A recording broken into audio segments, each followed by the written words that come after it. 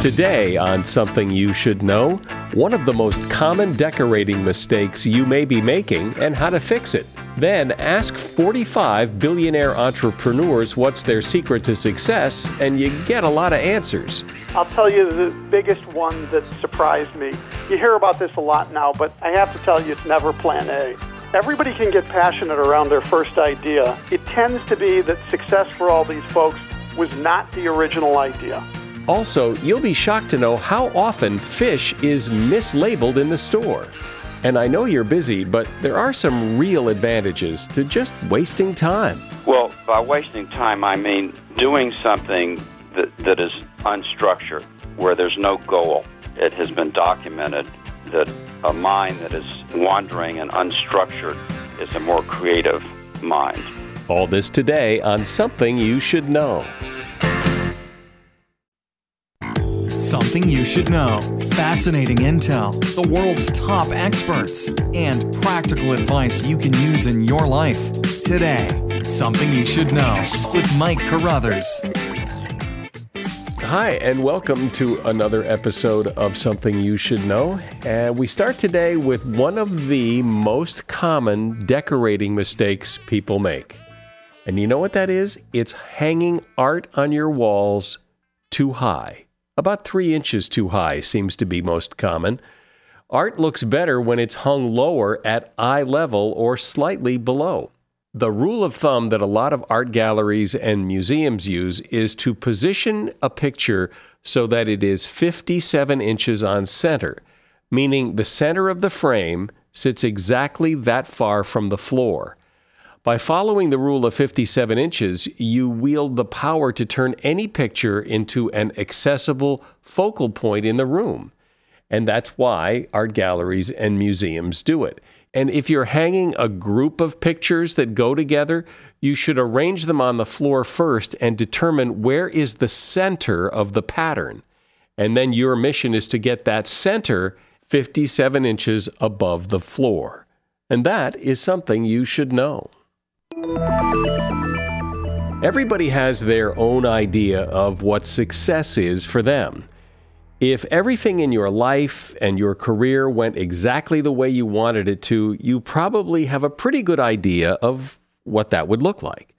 But what does it take to get there? How do you achieve that? While there's no one answer, one way to get a sense of what it takes to achieve success is to ask several successful people how they did it and see what they have in common. That's what Robert Jordan did. He got 45 of the most successful entrepreneurs from America's heartland to discuss how they achieved what they did. And then he analyzed the data and put it in a landmark book a few years ago called How They Did It, Billion-Dollar Insights from the Heart of America. Hi, Robert. Thanks for joining me. And so how did you pick these 45 people, first of all? I mean, this was a pretty exclusive club. There were very set criteria in order to be interviewed for the book. A founder had to launch from scratch, grow, and sell a company for $100 million or more, or go public at $300 million or more. I had help from over 100 volunteer organizations, venture funds, Dow Jones, Goldman Sachs, William Blair. And I thought with that kind of definition of success, everyone would have been, on Easy Street, and, the stories would be pretty uniform, and nothing could be further from the truth. Almost to a man and woman, those founders faced incredible odds. In a number of cases, their businesses completely tanked before they finally succeeded, and I had not expected that at all. That is the image, I think, so many of us have of these really successful people, that it's almost effortless for them, that everything they touch turns to gold, that they have some special knack for just hitting it out of the park every time, and clearly that's not true. Yeah, completely the opposite. I think it's more the Babe Ruth kind of paradox, which is he hit a lot of home runs. He also was one of the leaders in strikeouts, in the history of baseball. And for a lot of company founders, when you dig in, and you don't have to scratch very far if they want to tell you, they're going to tell you stories of trial and struggle and failure that will curl your hair. I remember stories like Rock Mackey, the founder of tomotherapy. At the time when I talked to him, it was already a successful IPO valued at over $1 billion. But his story started, and this was MRI technology, his story started with the launch of the company pretty much it collapsed and they laid everyone off right from the get-go because they had a partner, GE was their partner, and GE backed out of the partnership. And so I was thinking, where's this going to go? I mean, how did you get to a IPO at $1 billion when the start of the business is telling me you had to lay everybody off? And what was the answer? Well, in his case, he was a professor at the University of Wisconsin. He and his partner had a little bit of money themselves, and they regrouped. They figured out a way to start without a big partner because they were believers in their technology. There were other amazing stories. One of the most amazing guys just passed away. His name is Dane Miller. He was the founder of Biomet. Biomet that was one of the original creators of artificial hips and knees. Dane had an idea that titanium was a safer material for the human body than stainless steel. And at the time, this is going way back, everyone laughed at him. So, there's a long story in the book about how he convinced a surgeon to implant a piece of titanium in his arm. And he left it there for 10 years to prove to the industry and the medical community that titanium was a safe material. Well, that's how far people go to prove themselves. Well, that's certainly commitment to an idea, to plant titanium in your body. But how much of this that you're talking about could be, I don't want to call it chance, but, it was the right idea, the right guy at the right time. You couldn't do it again. You couldn't recreate it. It's kind of like the Beatles. You couldn't do it today. But there was this perfect storm of people, idea, money, whatever. And there's not much to learn from it other than there was this perfect storm. There's this famous expression from Benjamin Franklin, chance favors the prepared mind, and that is true. I think it can look lucky from the outside, but that's because somebody is going to bat so often, even if they are striking out a lot, to the rest of the world, it looks like, oh, he got lucky. So when the dust settles from all of this and you look at these people, what are the takeaways? What can we learn from them collectively, if anything, that I could then put into practice in my life? Sure, it's a great question, and I'll tell you the biggest one that surprised me. You hear about this a lot now, but I have to tell you, it's never plan A. Everybody can get passionate around their first idea, and that's great. It tends to be that success for all these folks was not the original idea. But there was an example in the book of a guy named Bill Merchants, and he had a software company, and it was going along okay, and he was doing software for organizations like the New York subway system. And one day the software crashed, and it was a disastrous failure. And he had to fly to New York, and of course it was on a weekend, and he only had one engineer with him. And they had to write this software on the fly to recover from the disaster. You know what's coming. The original company didn't do so well, but that disaster recovery software, that became the home run. The second thing, the commonality among people who are successful is they have a lot of curiosity. And I think a lot of us don't give ourselves enough free rein to be curious, to question what's around us, and to see a circumstance that may be really bad and normally we might just complain about, but instead what these folks did was take that curiosity and think about how could you make something better. That was generally the foundation for their success. I think related to that is the idea of viewing what we're working on as experiments. I see too much around me, in myself, my children, friends, that if something goes wrong, we take it too personally. It's, you tried something, it didn't work, oh, gee, it must mean I'm a bad person. That's not the way these folks chose eventually to look at their work. They chose to view what they were doing as experiments and to not take it personally and simply realize that if one thing failed, okay, that was a good data point. Now try something new.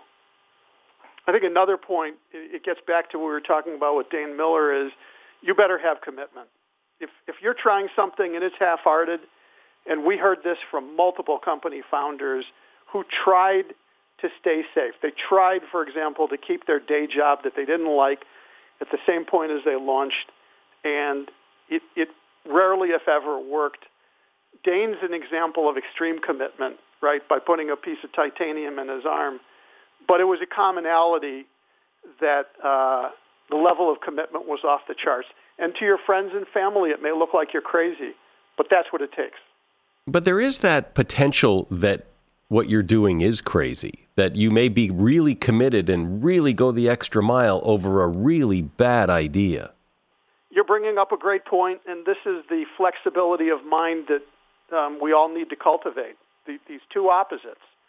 On the one hand, you have to be stubborn enough to see your vision through. Look at a successful company founder like Elon Musk, right? In the early days, SpaceX, that had to look crazy, right? You know, he wanted to eventually have a mission, a rocket to Mars. So you have to have this stubbornness, and at the same point, you have to have enough openness and flexibility of mind to be able to listen to other people and to take feedback from the marketplace. And that is a dynamic. That is a skill we can practice and get better at. Robert Jordan is my guest. The name of his book is How They Did It, $1 Billion Insights from the Heart of America. You know, I don't think there's a man alive who hasn't worried about hair loss, and with good reason. 66% of men lose their hair by age 35. So you start looking in the mirror and wondering, hey, didn't I have hair there before? Well, now you can stop wondering and do something about it. Science has come a long way, and there are now real medical solutions for hair loss, which is why you should know about a company called HIMS, H-I-M-S. HIMS connects you with real doctors and medical-grade solutions to treat hair loss, and they make it so easy. Go online, answer a few questions, a doctor reviews it, and you get real prescription-grade solutions that will help you keep your hair. I'm going to do it because I still have my hair, but not as much as I used to, and I'd like to keep what I have and maybe get a little back. So listen to this. Order now. My listeners get a trial month of HIMS for just $5 today, right now, while supplies last. See website for full details. This would cost hundreds if you went to a doctor or pharmacy, but it's only $5. Go to forhims.com/something. That's forhims.com/something. forhims.com/something. So, Robert, one of the things you could take away from what you've said so far, because you've mentioned Elon Musk and you've talked about some pretty high-techy stuff and disaster recovery software, and people think, well, I don't have that kind of smarts. Maybe what the big secret is these guys know something that most people don't know. You could. I mean, we were looking for examples that we could point to in the marketplace that were real and that were dramatic. But I think the same thing applies if you've got a sub shop, if you're running a store or if you're running a small business. I think the same principles apply. And you could find this easily, I think, in all different walks of life, where to just go that one extra step. I remember one point talking to the owner of a construction company. A terrible recession hit, and these were not award-winning, kinds of company owners, but they had a good business, and the recession hit, and everybody stopped building. And I asked the owner, what did you do? How did you survive this? And he had a really hard time articulating the answer. But these elements we're talking about were clearly all there, even if he could not fully express it in terms of his commitment to continually pressing forward to this idea that even if his first line of business wasn't right, he would try other things, that he would have a sense of experimentation about what he was doing. And I think it applies for all of us. Well, I remember when you and I spoke years ago when the book first came out, and I listened back to that before we talked today, And, one of the characteristics that you mentioned back then was that these guys were not rocket scientists. That was your term. And yet today it seems more like being a rocket scientist is important. I mean, Elon Musk is in the rocket science business. I mean, that it's more important to have that extra technological advantage more today than perhaps back when you wrote the book. Well, technology does play in a lot of businesses. That is true. I do believe more than ever, though, one of the things we found from talking to the original founders was that attitude trumps skill all day long. None of the founders came into their businesses knowing everything that needed to be known. Generally speaking, what happened was they did learn, they did acquire skills. Even more than that, they attracted other people. None of us do this alone. There were no founders who ever said, yeah, it was me, I didn't have any help. I mean, you look at somebody like Brian Sullivan. He invented the pure water filter, right? All of our refrigerators, we got pure water filters. You got the pitchers, right? He was a liberal arts grad.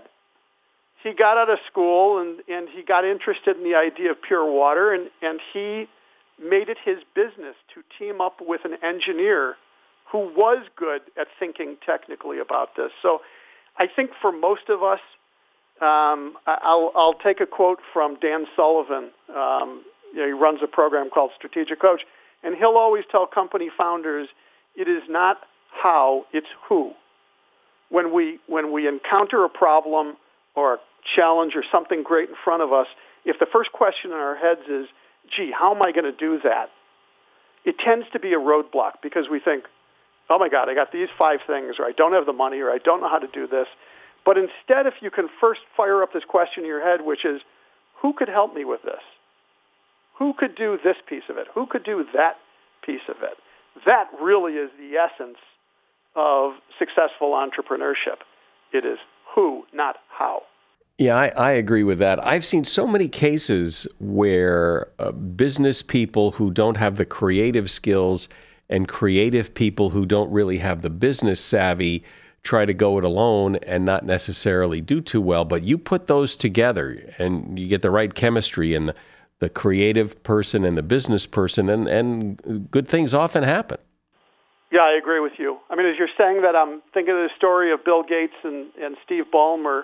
And I got to tell you, I don't think any of us would have ever heard Bill Gates' name. He might have been a brilliant programmer, but his real genius in terms of figuring out how to be a businessman was in attracting and teaming up with other people, like in his case, Steve Ballmer, and the nature of what that partnership looks like. You know, the thing I've read about them is the number one way they were a resource for each other was coaching each other on what they did with their time.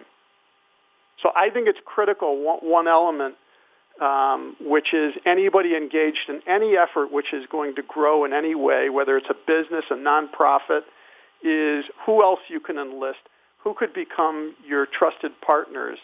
And when you have those people that you're constructively working with each other and your highest priority is how are you each using your precious time.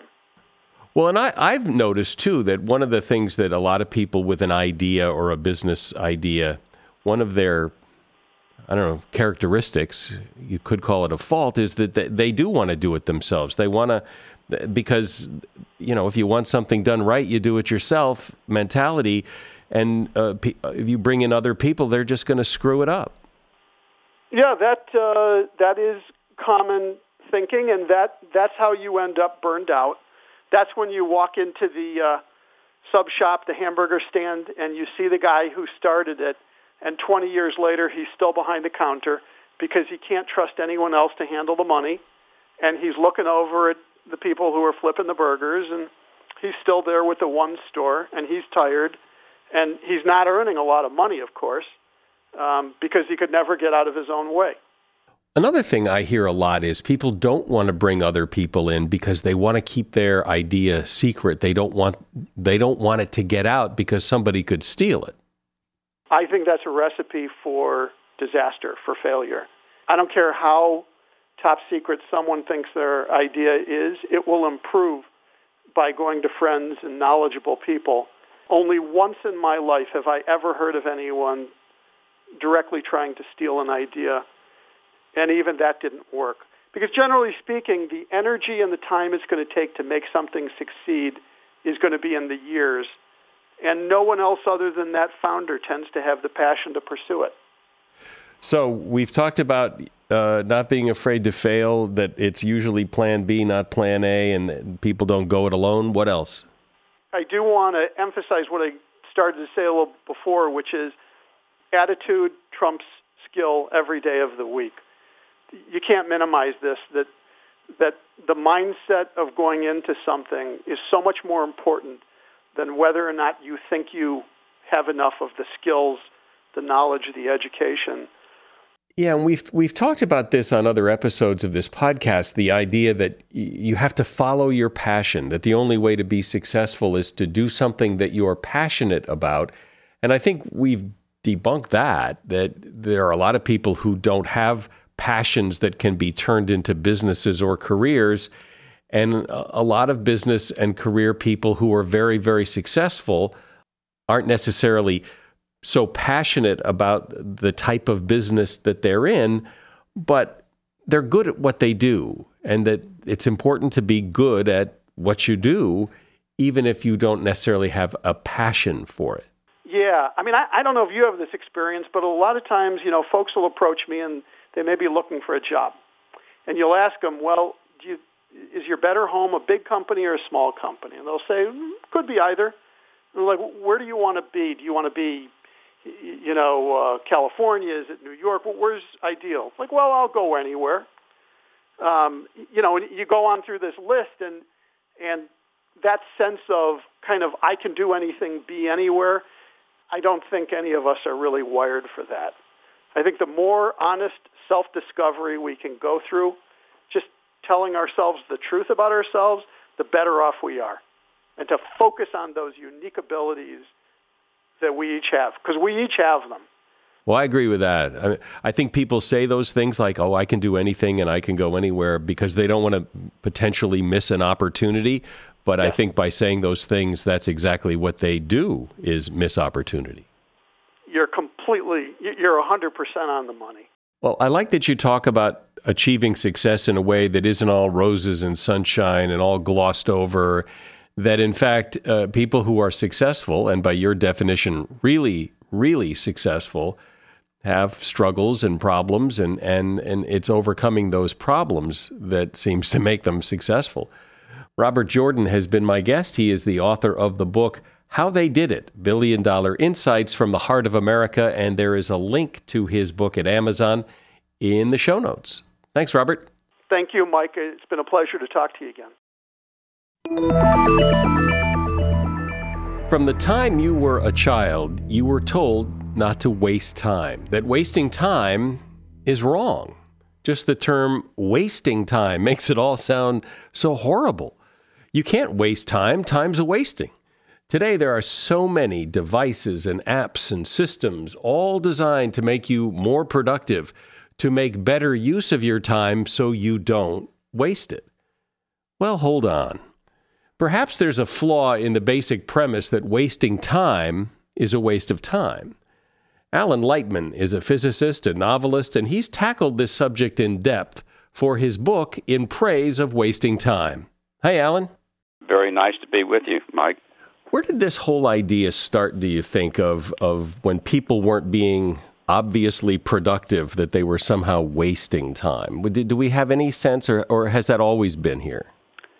Well, wasting time, at least in the United States and in England, it was associated with slothfulness. There was a religious connotation. I think there's some passages in the Bible that talk about that it's a sin to be idle. So I think that in our country and in England, that there's a Puritan ethic that says that if you're spending time that's not productive, that you're actually sinning against God.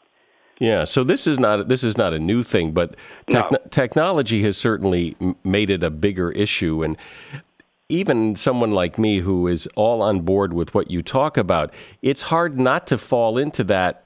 We need to be productive. We need to because you get swept up into everybody else's productivity, and it's hard to say, wait, stop, put on the brakes. Let's just take some time and do nothing. Well, the internet and the high-speed communication devices and the smartphones and so on has certainly made the issue of time use much more critical, because the ability to work at all times through our smartphones has really robbed us of our quiet time for reflection. And so what? So what's the problem? What's wrong? There are plenty of people who would say, I can't imagine not taking my phone with me in the woods, and to which you would reply, well, here's the problem. There's several problems. One is that it's damaging our creativity, and psychologists have long known that creativity is enhanced by unstructured time. There's something called divergent thinking, where you just let your mind wander. The composer Gustav Mahler took 3-hour walks in the countryside after lunch where musical ideas came to him. And actually there's a creativity test called the Torrance Creativity Test that's been used for over hundreds of thousands of people for the last 50 years. And it has shown that the creativity in children has actually been decreasing since about 1990, which is around the time the internet became public. Then I think that the mind just needs time to replenish, and that's been recognized for thousands of years. And then finally, probably the hardest to describe, the most subtle, but maybe the most important, is that we need quiet, reflective time to nourish our inner selves, to consolidate our self-identity, to think about who we are and what's important to us. And you can't do that kind of thinking and reflection when you're plugged into the grid and surrounded by the noise of the internet and the outside world. Could it just be that this is like any other new technology, like when television came out? People were screaming that, this is horrible. It's going to rot our children's brains, that this is terrible. There's always naysayers when there's new technology that it is somehow going to destroy civilization. And maybe you're just being a naysayer, and maybe this is really nothing to worry about. On the cover of Time magazine just a little over a year ago, there's a picture of a very young girl, teenager, maybe 16 years old. She's looking downcast, her eyes are down, and she looks like all the life has been taken out of her. And the title on the cover of Time is Anxiety, Depression, and the American Adolescent. And the psychologists have noted an increase in depression among young people over the last 25 years. And, of course, there are a lot of causes for this. But one of the leading causes, as announced by psychologists and sociologists, is the internet and the frantic pace of life that we live. And if there are more studies of that type, which I would compare to the studies on cigarette smoking that showed that cigarette smoking is harmful to your health, I think that might cause a change in our lifestyle and our relationship to technology. Well, using your cigarette comparison there, cigarette smoking and disease is a direct link. If you smoke cigarettes, your chances of getting cancer go up significantly. If you use a smartphone, yes, some kids are getting depressed, and maybe that's partly the result of the internet. But there are plenty of people who use the internet and their smartphones who don't get depressed. So it isn't quite as clear a connection. So except for, a percentage of the population that maybe is affected by this, a percentage of the population is affected by everything. So what's the harm? What's the big harm culturally or sociologically to being busy and always being connected? It's all a matter of degree and proportion. And certainly the Internet and the communication technologies have benefited us in many ways. So it's not an all or nothing thing. First of all, I would say that to begin with. But one of the harms is the anxiety and depression among young people who are looking at their smartphones every 3 minutes and always being afraid that they're not keeping up. There's a syndrome called FOMO, F-O-M-O, fear of missing out. And that is the psychological syndrome of our young people, many of our young people, who feel that they have to be connected to the grid all of the time. They're not able to keep up, and they suffer psychological problems. So that is one of the harms. And if that syndrome continues and is documented by more and more credible studies, I think that people will take note.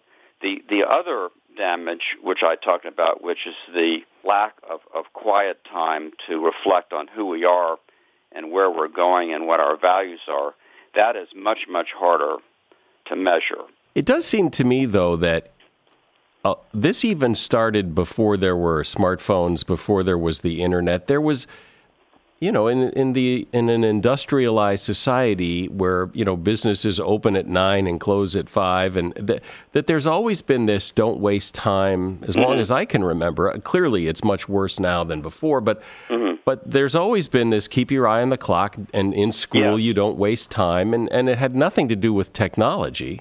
Right. Well, you're absolutely right, and I think it's part of our religious ethic, our moral ethic, that wasting time is a sin. Even if you're not conscious of that, it's sort of built into the Puritan origins of our culture. There are other countries, for example, in India, where the relationship between people and time is completely different, where people don't live by the clock. They live more by events, and there's a much more leisurely pace of life. But certainly in this country, with our cultural traditions and origins, it has been a sin to waste time for, since the Puritans came over in the 17th century. So far, we've mostly talked about the problems faced by people who are constantly connected and constantly on their phones and all that. But what are the benefits of wasting time? What good comes of it? Because it appears, I think, to many people to be more of a don't do that. Well, and then do what instead? What does wasting time even look like? Well, by wasting time, I mean doing something that is unstructured, where there's no goal. And I think one of the benefits of just letting your mind wander without a goal is that you have creative thoughts. It has been documented that a mind that is wandering and unstructured is a more creative mind. Another benefit is just resting your mind. This is part of what happens when we dream at night, that we are sort of organizing and making sense of the day's events. There's so much external stimulation during the day that we need some time to just organize and throw out what's not important. And I think unstructured time during the day is very similar to what happens when we dream at night. And then I think there's a benefit of being able to quietly think about what our values are, what is important to us, who we are, what do we want to do with our life, remembering certain events in the past, some that we were proud of, some that we regret, which is all part of our self-identity. And you need a certain amount of quiet and solitude for that. I'm sure that when you remember going away for a couple of days decades ago and where nobody knew where you were and you were not plugged in, that you probably did think about yourself in a certain way. And we need to be unplugged to do this kind of thinking. Children, when they're playing without instructions, they find new uses for objects. They take objects, random objects, and they make them into toys. And psychologists have said that kind of play, unstructured play of children, is very closely related to creativity. That's what we want to preserve. We want to allow room for play, both as children and as an adults. And that's all part of what I call wasting time. Well, I know for myself that, my best ideas, my creative ideas, my ability to solve problems often comes when I'm not trying to work on it, when I'm wasting time, whether maybe it's in the shower or maybe it's on a walk or just lying on the couch. But that's when the good ideas seem to come for me, and I imagine it's true for other people as well. My guest has been Alan Lightman. His book is called In Praise of Wasting Time, and there is a link to his book in the show notes. Thanks, Alan. Okay. Thank you very much, Mike. I'm always fascinated by all the things that go on in the supermarket. I don't know why I'm fascinated by that, but it fascinates me. So this caught my eye, and I thought would be interesting to share from thedailymeal.com. First of all, you know how supermarkets spray water on their vegetables and their fruit every once in a while so it all looks like it's wet and glistening? Well, there's two reasons they do that. One is to make them look pretty, and two is to add weight to them so they end up costing you more. It has nothing to do with keeping things fresh. In fact, all that water helps them rot faster. Fresh fruits and vegetables are really, really filthy. You know when you pick up a peach to see if it's ripe and then you put it back down? Well, so does everybody else. And so do their kids. So really, when you buy produce at the store, you really need to wash it well when you get it home. And just rinsing it for 3 or 4 seconds under the faucet probably isn't enough. Did you know that a lot of fish is mislabeled? According to a study a few years ago, they found that a third of all fish on the market is mislabeled, with expensive fish like tuna being replaced by others that look similar. Vegetables at the supermarket are always by the front door. The fresh smell and the bright colors of produce make you feel good. Plus, if you buy all your healthy stuff when you first walk into the store, which you're likely to do because the produce is right there, psychologists say you're more inclined to spend more on junk food later because you bought all your healthy food already.